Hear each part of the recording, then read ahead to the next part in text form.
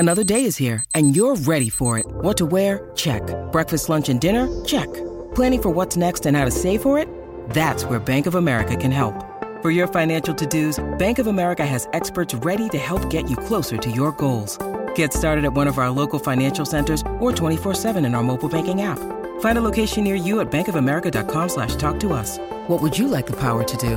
Mobile banking requires downloading the app and is only available for select devices. Message and data rates may apply. Bank of America N.A., member FDIC. Mother's Day is around the corner. Find the perfect gift for the mom in your life with a stunning piece of jewelry from Blue Nile. From timeless pearls to dazzling gemstones, Blue Nile has something she'll adore. Need it fast? Most items can ship overnight. Plus, enjoy guaranteed free shipping and returns. Don't miss our special Mother's Day deals. Save big on the season's most beautiful trends. For a limited time, get up to 50% off by going to BlueNile.com. That's BlueNile.com.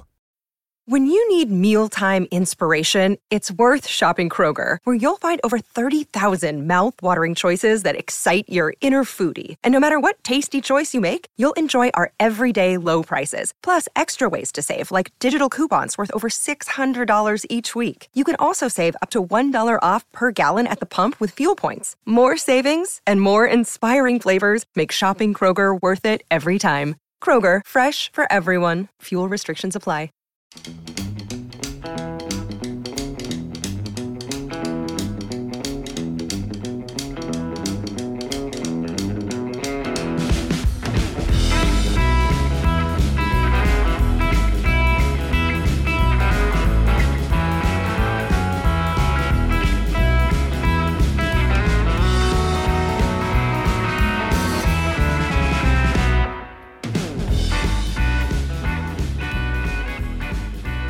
Alright. Yes, the group stages of this World Cup, this very bizarre World Cup, are over. The last 16 is over and we've finally got some rest days, or at least the players have. Here at What If Football, we're not resting. We're going to continue with our series of World Cup rewinds. Of course, the quarterfinals are to come later on today, but we're going to delve into the history of the World Cup. To 1954, the magical Magyars, to 1958 and 62, to Pelé, to Brazil, and of course, 1966, England, and their only triumph. Let's get stuck straight in.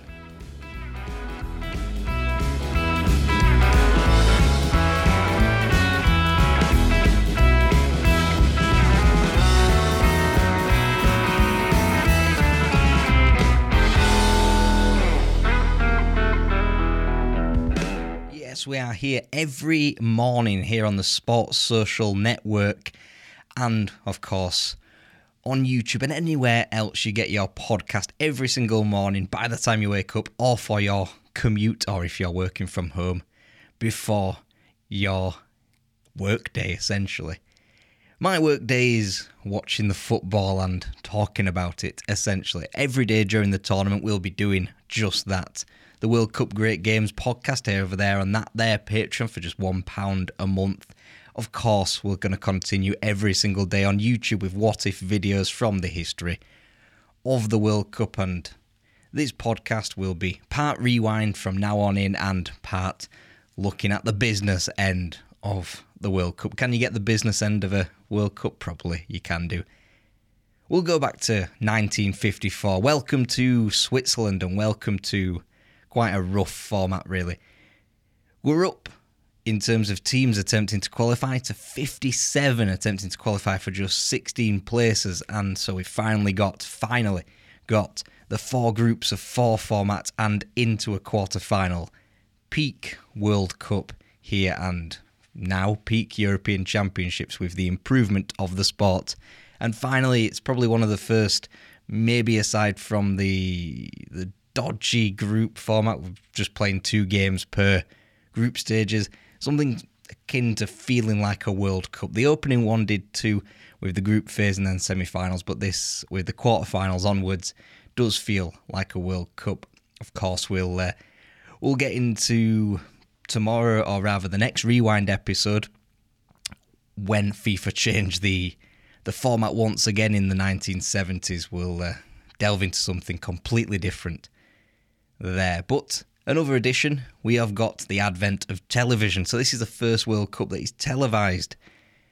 So that's a plus point, maybe something that doesn't quite strip away the extra time in the group games and the 2 group games apiece, but there we are. Take the rough with the smooth, shall we? Germany, now West Germany, of course, they were welcomed back in from the cold. They were overcoming the likes of Saarland and Norway in quite a comfortable group. They weren't fancied whatsoever for this World Cup, considering the group that they had drawn. We'll get onto that in a minute. Scotland this time finally obeyed FIFA and accepted qualification for finishing second in the home championships, of course, to England, and both would be at the World Cup for the first time, at the first of many, many occasions. And this was Brazil's first ever attempt at qualifying after the byes of 1934 and 1938. The invitation for 1913, of course, they hosted the 1950 tournament, didn't they? Which we, of course, discussed on yesterday's podcast, which, if you haven't checked it out, we rewound all the way back to 1930 and through to the Maracanazo final of 1950.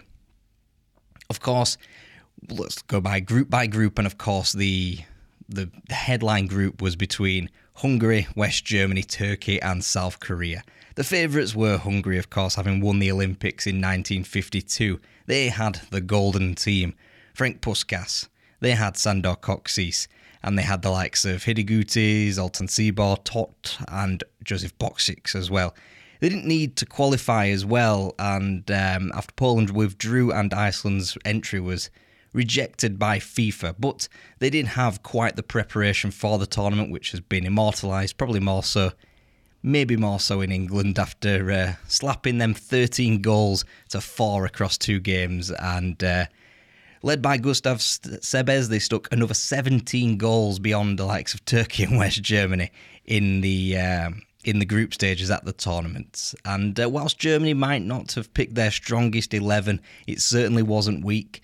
They had quite a lot of players who would then go on to play in the final, also against Hungary, of course. But they didn't put in their entire effort. They didn't put in their strongest 11. They didn't... Tactically, they were holding back somewhat because they knew the safety net, because there was no goal difference tiebreaker. They had already beaten Turkey. They knew they could beat them again, and promptly would do so in the playoffs, of course. And this game had significant ramifications as Werner Liebrich injured Ferenc Puskás, and Puskás wouldn't be back until the final, and even then his ankle was far from fully fit, and therefore one of the would have been the greatest player at the tournament, was far from full fitness but simply had to play.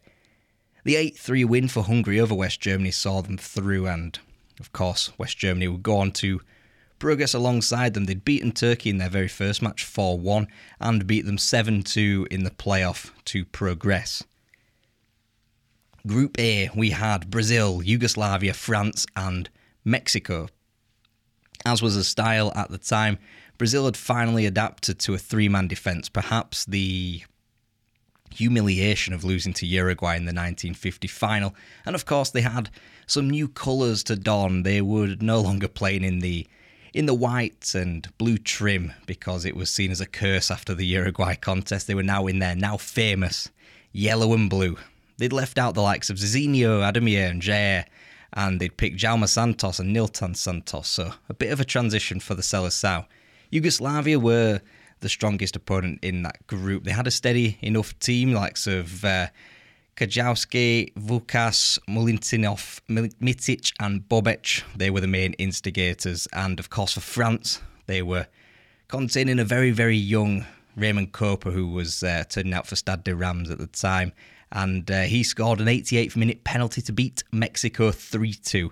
Meanwhile, of course, Brazil and Yugoslavia went to extra time in the group stages and essentially drew, and it suited both teams because they both went through as they went through to the drawing of lots, because it was between first and second place. FIFA just said, let's draw the lots, and Brazil won it, and therefore they would both face very different opponents. Brazil facing Hungary. So in winning the drawing of the lots, didn't particularly win all that much.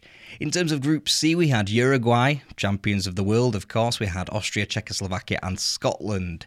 Uruguay were rebuilding the likes of Julio Bardi and Javier Ambra. They were in for Gigia, of course, the hero of 1950 tournament. It was quite a tricky group on paper. You never quite knew where you stood with Austria and Czechoslovakia, always tough Eastern European, Central European opponents. And Czechoslovakia were a team ultimately, though, that hadn't recovered from the war, and Austria, as was often the case, they were always slightly past their peak in terms of the team that they would be able to put out when it came round to a World Cup. And meanwhile, Scotland were essentially rookies at this stage, debutantes, and they missed the likes of Laurie Rayleigh, and were unfortunate not to win 2 penalties against the Austrians, and Ernst Happel would have been on the receiving end, He fouled a Scottish attacker and handballed the ball, but neither were given. Austria beat them 1-0, and Scotland went into a match with Uruguay needing to beat them. Unfortunately, they got readily thrashed 7-0 after some ructions in the camp. Andy Beattie, the manager, he wanted full control. Meanwhile, the Scottish committee, they weren't going to give him that. You see a similar story in the past with England and Walter Winterbottom and Alf Ramsey constantly vying for control. And Uruguay topped the group, and that was earned by the drawing of the lots. And they drew England, whilst Austria drew the hosts, Switzerland. Speaking of England and Switzerland, they joined Italy and Belgium in Group D. And in the England team, you still have the likes of Sir Stanley Matthews, Sir Tom Finney and Billy Wright, whilst Nat Lofthouse and Ivor Broadis were up top as well. Italy still contain the likes of Giampiero Boniperti as well. Belgium, they'd shocked the world by eliminating Sweden from qualification, of course. The two-time Olympic finalists most recently, and unfortunately, Belgium's only point came in a 4-4 draw against England, and England qualified with a win over the hosts, which essentially means that Switzerland versus Italy, that determined the result of qualification. And as we've seen with these first few World Cups, refereeing wasn't at its best, certainly when hosts were involved, and Italy didn't receive a number of penalties they thought they might have done, and Mario Vaiana, the referee, ruled out Lorenzi's would-be winner for Italy, and Switzerland claimed a late winner themselves, which would take the game to a playoff like we've seen with Turkey and West Germany. And in the end, Italian indiscipline and probably frustration with the first game, it really came to the fore in the playoff there, and Switzerland won out 4-1 in order to draw, of course, Austria, which a very good chance for Switzerland to better their previous best of the quarterfinals and, as hosts, make the semi-final, maybe even final. But as we went through the knockout stage, we had the likes of Brazil versus Hungary, who played out a bruising battle, the Battle of Bern in the quarter-final. Brazil players invaded the Hungarian dressing room after what was a 4-2 win for the Hungarians. And Brazil's Pinheiro got a cut to the face, as did Hungary's manager, Gustav Sebes. There were 3 sendings off in the game too, so it's just one of many early games in these World Cups that probably only really truly ends in 1966. There's odd outliers, of course, where usually between South American and European teams, we see it with Italy and Chile in 1962, which we'll discuss later on, and to an extent, Brazil in 1966, Argentina in 1966 as well. That was really the height of the sort of suspicions between the two continents, really. Uruguay met England in another quarter-final. Uruguay far superior despite injuries to key players, and in conceding immediately in the second half to make it 3-1. England didn't really stand much of a chance, and let's be honest, Uruguay were the reigning world champions, still hadn't lost a game of World Cup football, and that ended 4-2. Austria and Switzerland, though, outdid them and played out a ridiculous 12-goal humdinger. Switzerland might have led 3-0 inside 19 minutes, but by the 34th minute they trailed 5-3 and eventually lost 7-5. And it did have something to do with the Switzerland's key player, their captain and centre-half, Roger Bocke. He was playing through a tumour. Yes, a tumour. We talk about Bert Trautmann with a broken neck. Here we've got Switzerland's main man playing a professional World Cup quarter-final with a Chuma, and of course Switzerland's defence was very, very leaky in the end. Germany versus Yugoslavia was the final. Okay, round 2. Name something that's not boring. A laundry? Ooh, a book club. Computer solitaire, huh? Ah, sorry, we were looking for Chumba Casino. That's right, ChumbaCasino.com has over 100 casino-style games. Join today and play for free for your chance to redeem some serious prizes. ChumbaCasino.com. No purchase necessary. Void where prohibited by law. 18+. Terms and conditions apply. See website for details. Quarter-final, the first of a trilogy in terms of World Cup quarter-finals between the pair, and West Germany's win over Yugoslavia, 2-0 win, comparatively quieter quarter-final when you compare it with the other three, was seen somewhat of a shock as West Germany tiptoed through there to face, of course, Austria. Hungary, though, they played out supposedly one of the greatest all-time World Cup matches. Another 4-2 result for Uruguay, but they were on the wrong end of it. And they were 2-0 down going late on, but Hungary were pegged back and taking it to extra time, where, unfortunately for the Uruguayans, Sandor Kocsis struck in added time whilst Uruguay were down to 10 men, a player receiving treatment. And that is ultimately Uruguay's first loss in a World Cup, of course. 1934 and 1938, they did not participate, and of course, either side of that, they were world champions. West Germany would join Hungary in the final, of course. Austria were fairly expectant of a win, and they brought back the out-of-form goalkeeper, Walter Zeman. Ultimately, he was at fault for 4 of the 6 goals that Austria would concede. 2 crosses and 2 from corners, so you can see really where his weakness lie. Fritz Walter scored 2 penalties to boot for the West Germans, and it joins the 1930 semi-finals for the biggest semi-final wins, for the time being anyway. So, of course, the final was Hungary, it was West Germany, and Ferenc Puskás did play in front of what was largely a German crowd in Bern, an incredibly open game of football. Hungary 2-0 up inside 8 minutes of football. Ferenc Puskás, Zoltán Csibor scoring the goals there, only for, of course, Germany to level through Max Morlock and Helmut Rahm inside 18 minutes. And then we had what was, of course, blighted by injury. Ferenc Puskás was wasteful in front of goal. Helmut Rahm scored late on, and Puskás thought he had an equaliser very, very late on, but neutral eyewitness accounts state that he was probably incorrectly ruled offside, and what could have been an extra 30 minutes of Hungarian pressure was, unfortunately, a match over with. West Germany following the cue from Uruguay 4 years prior in stunning the World Cup favourites. And of course, Hungary would never return to the final and would have very few days left in World Cup knockout phase matches.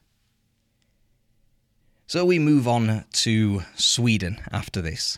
Very short break for the 1958 World Cup and a certain teenager who is just about ready to light up the world of football.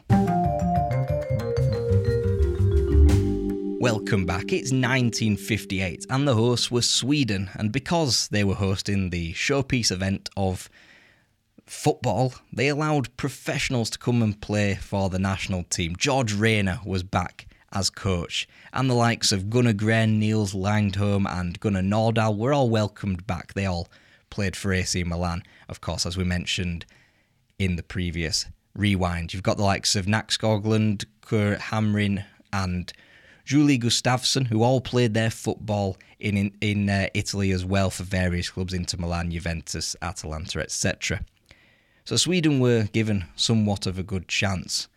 Brazil were in a very, very tough group with the Soviet Union, with England, with Austria. But here, though, they were organised, a bit more organised under Vicente Feola. But still, even in regards to that, key players almost didn't make it. Didi almost didn't make the cut. Pele, a young talent from Santos, was doubtful as he was injured, and Feola didn't trust Garrincha. and he had to be brought around in terms of the respects of those three players. And by the end of the groups, Brazil were at total harmony. Pelé and Garrincha were in the starting lineup. Didi, of course, was starring. And in the match where all three played, they battered the Soviet Union 2-0. And this is a Soviet Union team with the likes of Lev Yashin in there and Neto, who were their star players. Meanwhile, England, they were unfortunately blighted by the Munich air disaster, which claimed the lives of the likes of Roger Byrne, Tommy Taylor and Duncan Edwards. Meanwhile, Bobby Charlton, who was one of the leading lights for England, didn't play, understandably. And England only brought 20 of the allotted 22 players, leaving the likes of Stanley Matthews and Nat Lofthouse at home, and Tom Finney was injured. And England, as a result, relied on Fulham striker Johnny Haynes up front. They were unfortunate not to lead against Brazil, but ultimately it was a World Cup where England were very blunt up front and unfortunately didn't deserve it. It was 3 group playoffs decided all by British teams, and in the first instance here we've got England against Soviet Union, a very tired England, losing fairly understandably to the Soviet Union, and by that point they weren't favourites to make it out of the group. We go to France in a group who were favourites to make it out alongside Yugoslavia, and they were paired off with Paraguay and Scotland. In terms of the whole World Cup, France weren't considered too much of a threat, although they did have, in terms of a club level, Stade de Reims making European Cup finals. One of those former Rams players was Raymond Kopa, and he was playing his football at Real Madrid, where he was shunted out onto the wing. For France, though, he was their main threat, centrally. René Biard was due to join him in the squad up front, but injured his ankle, and therefore one of the great French sliding doors moments in World Cup history takes place, as Just Fontaine makes a late claim for his central striking role, and the relationship between Fontaine and Kopa blossomed. Fontaine scored a quite ridiculous 13 goals across the tournament, which, of course, don't need me to say it, is a record for a single tournament. He, of course, then becomes the greatest World Cup scorer for quite some time, for a couple of decades there. And France would thrash Paraguay 7-3, but they were stunned by a tricky Yugoslavia outfit on the counter, who Yugoslavia always a troublesome team in the World Cup for the first few decades. Scotland missed a penalty, and we have France going through. Scotland's only point was, funnily enough, against the trickiest opponent of the lot, and that was Yugoslavia. Here, of course, we're playing 3 group games, so we do have probably the first instance of a World Cup that looks exactly like a tournament should do, in my opinion anyway. So we go to another group. We've got Sweden, who were hosts and favourites out of this group, and they were meeting the likes of Mexico, the 1954 finalists, Hungary and Wales. Wales incredibly lucky to be at the tournament. They were eliminated by Czechoslovakia in qualification, but Israel's opponents withdrew, and FIFA pulled Wales out of the hat to draw a lucky loser, and Wales, in winning that match, were then qualified. And they had the likes of Ivor Allchurch, you've got John Charles, of course, and Jack Kelsey, and managed by Jimmy Murphy as well. And because of the Hungarian Revolution, Wales were outside bet to qualify, and did so, of course, eliminating Hungary from the playoffs, coming from behind. You only had the likes of Nandor Hidiguti and Josef Bosek remaining, and were unfortunately over the hill by this point. The revolution, of course, ended the international careers, at least for Hungary, for the likes of Kocsis and Puskas and Zoltan Cibor, who were their strongest names, obviously. And we had yet more British interest with the likes of Northern Ireland, or at least United Kingdom interest, I should say. And they were paired off with some of the huge names of world football. Argentina, they were back. Czechoslovakia, always a strong opponent. And of course, world champions, West Germany. West Germany had regained their reputation despite claims of an epidemic of jaundice in their team, which was attempting to prove that the West Germans were doping in 1954, anything to right the apparent wrongs of their winning of the World Cup final. But it's largely unfounded myth, so we won't go into that tinfoil hat somewhere. Nobody tell Matt Letizia, please. West Germany had changed somewhat. You've got Fritz Walter and Helmut Rahn remaining, though. Uwe Seeler, a very, very young Uwe Seeler, was in the squad, and you can see his importance almost immediately. Seeler, alongside Helmut Rahn, scored all but one group goal for the West Germans as they topped it fairly comfortably. Northern Ireland, what were they doing in a World Cup? Well, they had stunned Italy to get to the tournament. First time, well, one of the rare times that Italy would not make the World Cup. And Northern Ireland had to fight to play on Sundays too, and considering that their games against Czechoslovakia and West Germany were both on Sunday, was quite the uphill battle. And they ultimately went unbeaten on Sunday, and Northern Ireland didn't have a bad team at all. They were managed by Peter Doherty. They had the likes of Harry Gregg in goal, the Blanchflower brothers, of course, Billy Bingham, of course, who would go on to manage the nation, and Jimmy McIlroy as well. They would lose to the bottom team of the group, Argentina, who essentially were regretting the sales of the Trio de la Muerte, the likes of Angelillo, Sivori and Mascio. They all departed for Italy and therefore couldn't play for their national team. Their tournament, it was ultimately remembered by the humiliation to Czechoslovakia, a 6-1 loss which changed the very future of Argentine football. It changed the expressive nature of the Albi Celesti and turned them into a more negative, more hard-nosed team. They were hounded through Buenos Aires airport upon their return. And in the playoff, we had Northern Ireland versus Czechoslovakia to get through to the quarterfinals. And despite a litany of injuries, the Northern Irish went through and through extra time against the Czechs as well. So we move through to the knockout phase. We have what Pele deems his most important goal of his career. Yes, it came against Wales, and it was the only goal of the game, a game which Brazil won 1-0 to progress to a semi-final against France. Of course, Wales missing John Charles there. They'd done an incredible job to hang on to the 0-0 for such a long time until, of course, a certain 17-year-old pops up with a winning goal. And Wales now, of course, back at the World Cup for the first time since that match. France were only found out thanks to 5 of the best from Brazil, which included a hat-trick from, obviously, that 17-year-old called Pele after France had eliminated Northern Ireland fairly comfortably 4-0. Those injuries, of course, were always going to pay off in the end, and unfortunately for Northern Ireland, it came at the hands of Copa and Fontaine in the quarterfinals. But their journey would end 5-2 to Brazil, and Brazil, some way away from home, but were hoping to finally get their hands on the World Cup that they believed they should have won some 8 years prior. Sweden, the hosts, of course, were playing Soviet Union in the quarterfinals, and they broke down the Soviets in the quarterfinals second half. Then, after Hamrin had conned the ref into sending off a Soviet player and Volta was injured, a West German player was injured rather, they were beating the West Germans 3-1 in the semi-final. And if you need me to spell out who West Germany beat in the quarterfinals, it was, of course, Yugoslavia, as was the style in the 50s and 60s, as we will find out after the break there. And of course, the final was Brazil versus Sweden. George Rayner played his trick of attempting to score early on, as we saw in the 1950 World Cup final group stage, in order to panic the opposition. And whilst they didn't in 1950, they certainly did at home in 1958.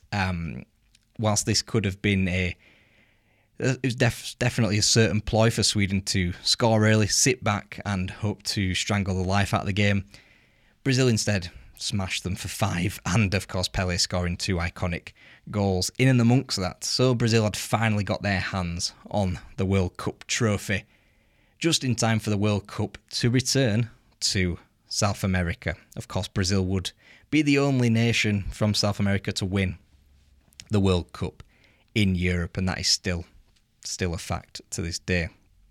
After this short break, we will go to Chile and to 1962. Welcome back. Chile were rocked by earthquakes and pleaded with FIFA to give them the World Cup. Just like Uruguay in 1930, just like Brazil in 1950, Chile built a sparkling new stadium in their capital of Santiago. There were rumblings of discontent from outsiders in the build-up to the tournament, most famously from 2 Italian journalists who declared the country backward amongst other unmentionables, which, of course, we'll get to in just a short while. So we go to Brazil, the world champions. We've got to start with them, haven't we, really? They were drawn into a fairly tough group. Czechoslovakia, Mexico and Spain were their group opponents. And Brazil were tweaking things ever so slightly. So in 1958, they played with a 4-2-4 with Mario Zagallo very high and wide on the left there. But in dropping deeper, almost becoming a shuttler, Zagallo was the crux of this entire tournament for Brazil, where, of course, Pelé was the main man in 1958. It was seen as a defensive ploy to move to a 4-3-3, which slightly rings hollow now, doesn't it? But there we are. And of course, after Pelé's injury midway through the group phase, this tournament, of course, became renowned for the exploits of a certain Garrincha. There was a change in management for Brazil as well. Vicente Fiola, who managed Brazil to the 1958 World Cup, was ill, so stood down, and Moreira came in. The likes of Didi and Vava spent some time away from the national team, having signed for Real Madrid, but returned to Brazil just in time to be made available for the national team. And the main threat to Brazil's crown that Moreira feared anyway was Czechoslovakia for both their technique and athleticism. Czechoslovakia, as we see quite a lot, so from Italy in the late 1940s with the Torino team, with Hungary with the team from Honved. Czechoslovakia were largely built from Dukla Prague with the likes of Josef Masopust and Plushkal, Poplar and Shirov. Spain, they were dark horses as well. Helenio Herrera was their manager after, he was about to revolutionise football at Inter Milan. Alfredo Di Stefano was an expat, and he was from Argentina, and he could have played, but unfortunately went down with injury. And Luis Suarez was there, of course, as well, another expat from South America as well. Puskas and Paco Gento were there as well, and it was really a team from Spain, from all over the globe. Of course, Puskas being naturalised in Spain after the Hungarian Revolution.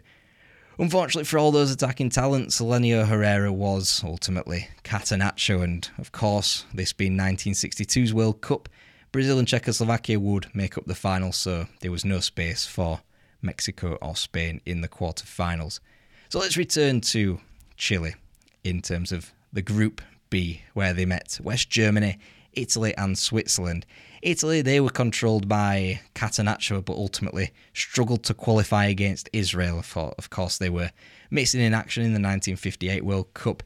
They still had plenty of Oriundi, though, which pissed a certain amount of the locals off, because they were scouting, essentially, for Chilean talent quite obviously. Scouts hanging round all the South American training camps, which didn't really help to onset the Battle of Santiago, which, of course, we referred to at the start with those 2 famous Italian journalists who riled up the locals there. And in terms of a positive from the Battle of Santiago, it helped launch the career of referee Ken Aston, which we'll be discussing in the final segment of today's show. That was one of the third of 4 games which are attributed with the battle moniker. Of course, we would have to wait a long, long time for another one, although there are plenty of bruising occasions in the next couple of tournaments, which we'll, of course, get onto. Meanwhile, West Germany, they had quite a handy team. Uwe Seeler was now experienced, and you had the likes of Schnellinger joining their team. And Switzerland made up the group, having beaten and shocked Sweden to the tournament. Meanwhile, Chile had their main man, Lionel Sanchez. They weren't too bad either, and topped the group alongside West Germany to go through to the quarterfinals. Meanwhile, in England's group, they were drawn with Hungary, Argentina and Bulgaria, so quite the difficult group there, in spite of Hungary's change after the revolution, of course. Argentina were on their home continent, so could be seen as dark horses.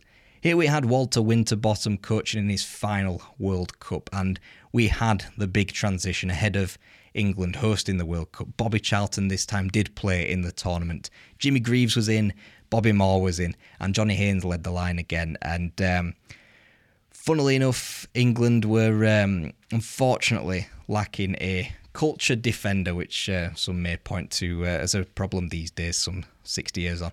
But anyway, Bobby Robson was injured in the build-up to the tournament. Meanwhile, Argentina, they look to be on the way back via new coach Juan Carlos Lorenzo. They also had Marzolini in defence, and Sanfilippo was the star attraction for the Argentines. We mentioned earlier about Czechoslovakia and Dukla Prague. Well, Bulgaria were built similarly, taking most of their talent from CSKA Sofia, rather. That was a bit of a slip-up.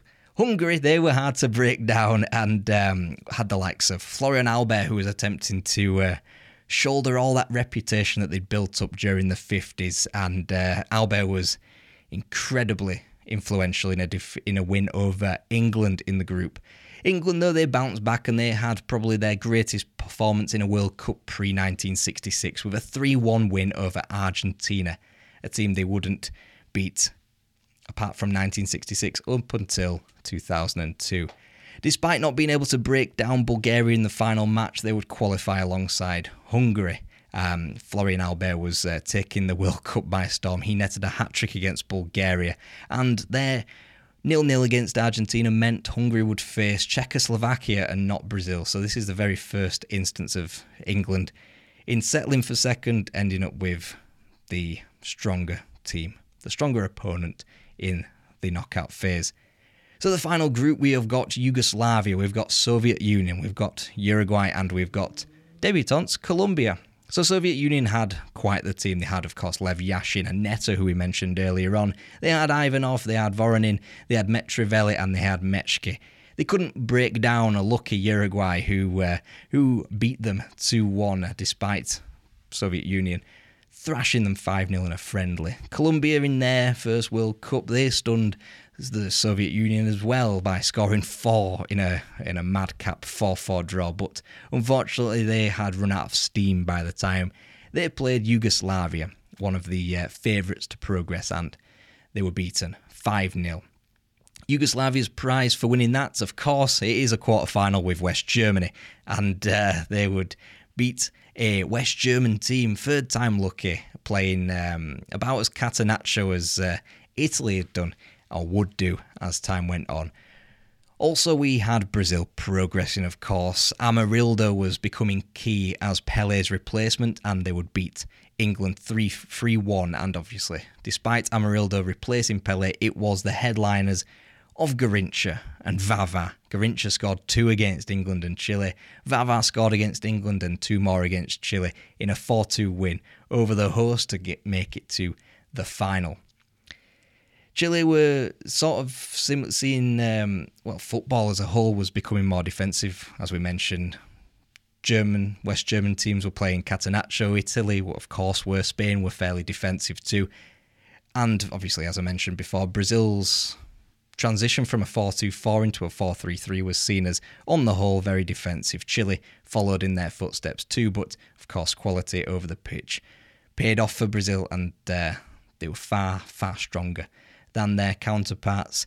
Garrincha was sent off in that semi-final, but somehow was spared the suspension for the final, and of course that would become more pertinent as we move through these World Cups. On the other half of the draw, we had Czechoslovakia becoming the strongest of the European teams as they beat both Hungary and Yugoslavia.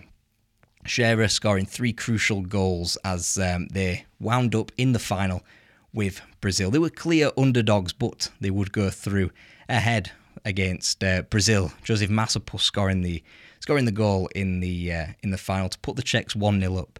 Unfortunately for them, they would run out of steam. Amarildo, though, as we mentioned, was key, and he equalised in the final, and then Zito and Vava scored in a game where Garrincha dominated.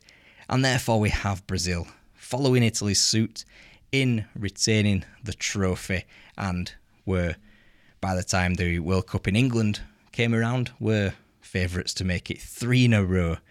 We'll find out if they could do it after this short break. Welcome back.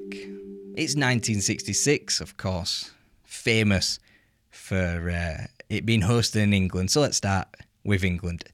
Alf Ramsey was the manager now, taking over from Walter Winterbottom, but he wasn't the first choice to take over. It was Burnley's Jimmy Adamson who was offered the job but turned it down, and how different life may have been had he taken the job. Burnley, of course, were very successful around the late 50s and early 60s, and his Burnley team were pipped to the league title by Alf Ramsey's Ipswich, of course.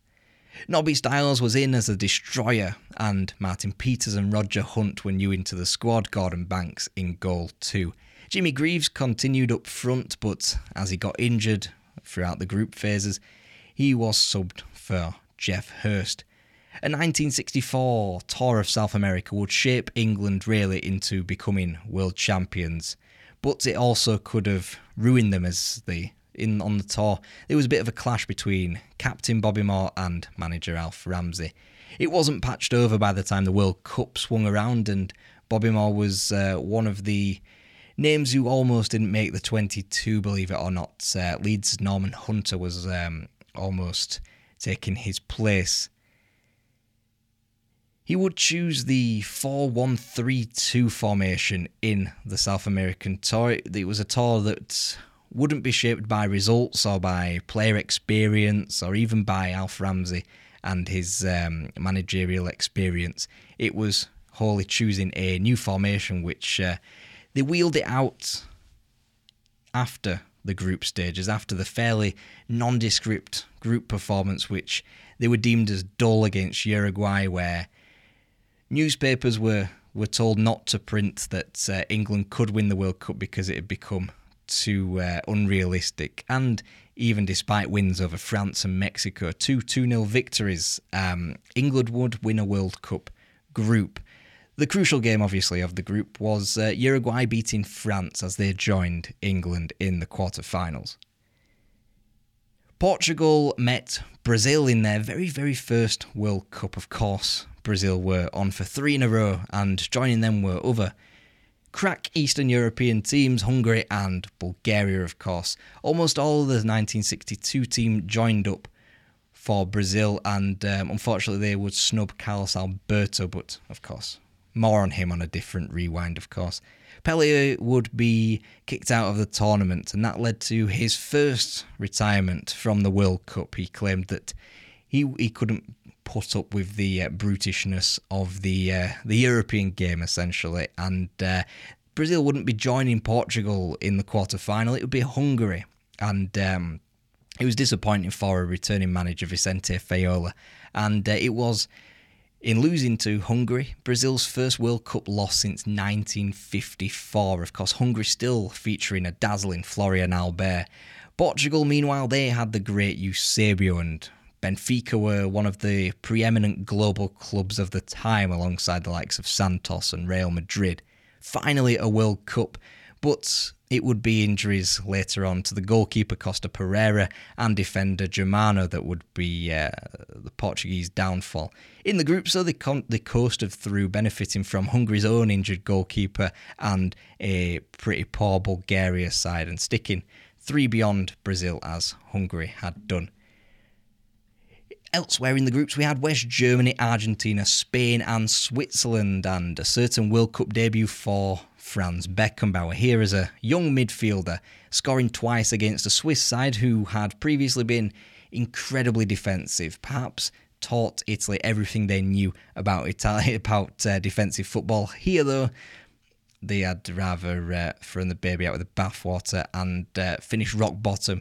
Uwe Seeler was the main man up front for the West Germans. He'd returned from a long injury to qualify Germany against Sweden. Sweden still making heavy weather of qualification after a golden period of the 50s. Argentina was still managed by Juan Carlos Lorenzo, and they were expected to be as hard-nosed as ever, and they proved so, kicking Luis Suarez out of the game in a 2-1 win over Spain, which essentially proved to be the difference between the quarterfinals and another group stage exit. And a 0-0 with West Germany effectively qualified the Albi Celeste. Argentina had hope, though, because in their half of the draw, essentially, Argentina had beaten both England and Portugal in the aforementioned tour, and they would be there, if all went well, would be their knockout stage opponents, and if they could repeat the trick, well, they'd be in the final at Wembley, wouldn't they? Meanwhile, we had the Soviet Union, North Korea, Italy, and Chile. Italy, by far favourites in this group, but left, unfortunately, many stars at home, the likes of Luigi Riva, Passate, Picci, Mora, and Corso, but they did have Sandro Mazzola. Unfortunately, he alone couldn't stop their elimination because it was the story of Pak Do-ik and the North Koreans. Pak Do-ik scoring the only goal of the game for North Korea, and North Korea played all their games at Middlesbrough, establishing quite the base and at Ayers Park, and were loved by the locals. Their fast counter-attacking, fluid football absolutely had Italy on their knees. They were only really at the World Cup because they only had to beat Australia, and primarily because of Africa's boycott, because Africa and Asia and Oceania in these days were only afforded one spot, and essentially all those would be playing off with one another. North Korea, with no African teams to face, were free to qualify for the tournament. They would become the first Asian team to reach the quarterfinals, and this would be a feat never repeated so far, recording these before the tournament, by an Asian team outside of Asia. Of course, South Korea would go on to better that in 2002, but of course it was on home soil. The Soviet Union rather coasted to the group. They still had their two main men, Valentin Ivanov up front and Lev Yashin in goal. Meanwhile, the reunion between Italy and Chile wasn't as chaotic as in Santiago, but as we'll get on to in a minute, the European-South American relations were hardly eased in 1966. Speaking of England versus Argentina, and the South American conspiracy would be reserved for this quarter-final, as well as the Pele being kicked, but I tend to think that's more of a team just doing anything they can to stop what was the best player in the world at that time. So we have, in the quarter-final, England beating Argentina 1-0, Jeff Hurst scoring the winning goal, potentially offside, and also Rattan being sent off by the referee. Argentina almost forfeited the match there and then after the sending off, but it would be conflicting reports about who would be booked or not. Bobby Charlton was apparently booked and didn't even know it, and we go back to that man again, Ken Aston. He stopped at a set of traffic lights post-match. He was official for the referees at this World Cup, and stopping at the set of lights, the idea of yellow and red cards were born. Of course, they wouldn't be available at this World Cup.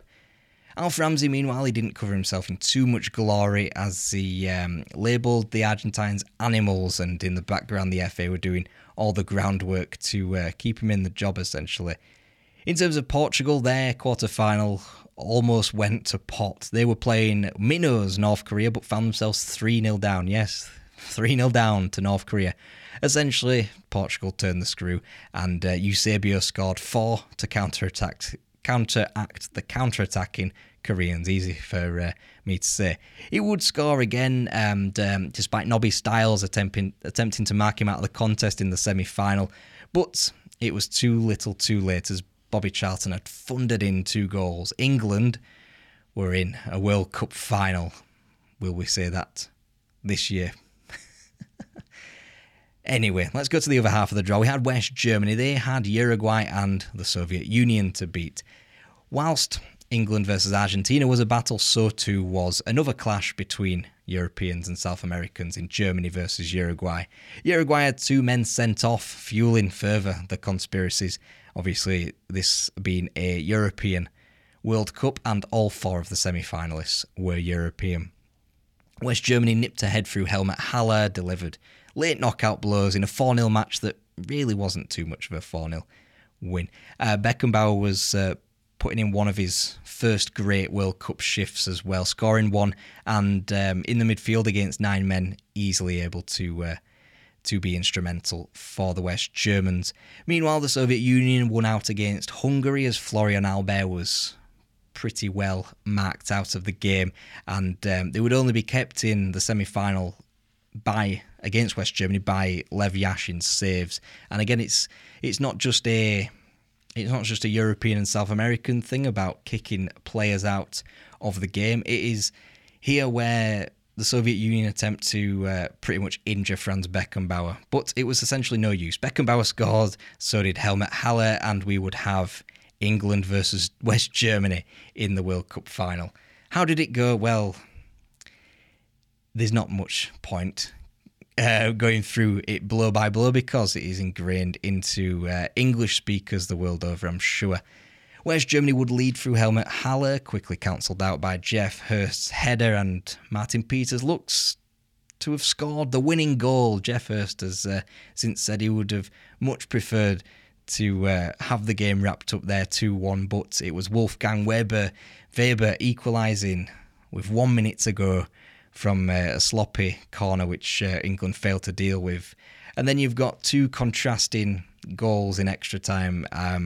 Alf Ramsey going famously with the line that England have won it once, they can win it again. And they did so through two more goals from Jeff Hurst, a very, very controversial third, which would even itself over time in terms of England and Germany matches, of course, quite famously. And the iconic fourth, soundtracked by Kenneth Wolstenholme. And this was the first hosts in 32 years to win the tournament, but by, of course, no means the last. And up until now, though, it is England's last World Cup trophy. Of course, we'll find out if they can do it. I'm recording these in advance of the tournament. They may not even be in the quarterfinals, but if they are, up the three lions, and we'll be back tomorrow with all the coverage of the business end of the World Cup.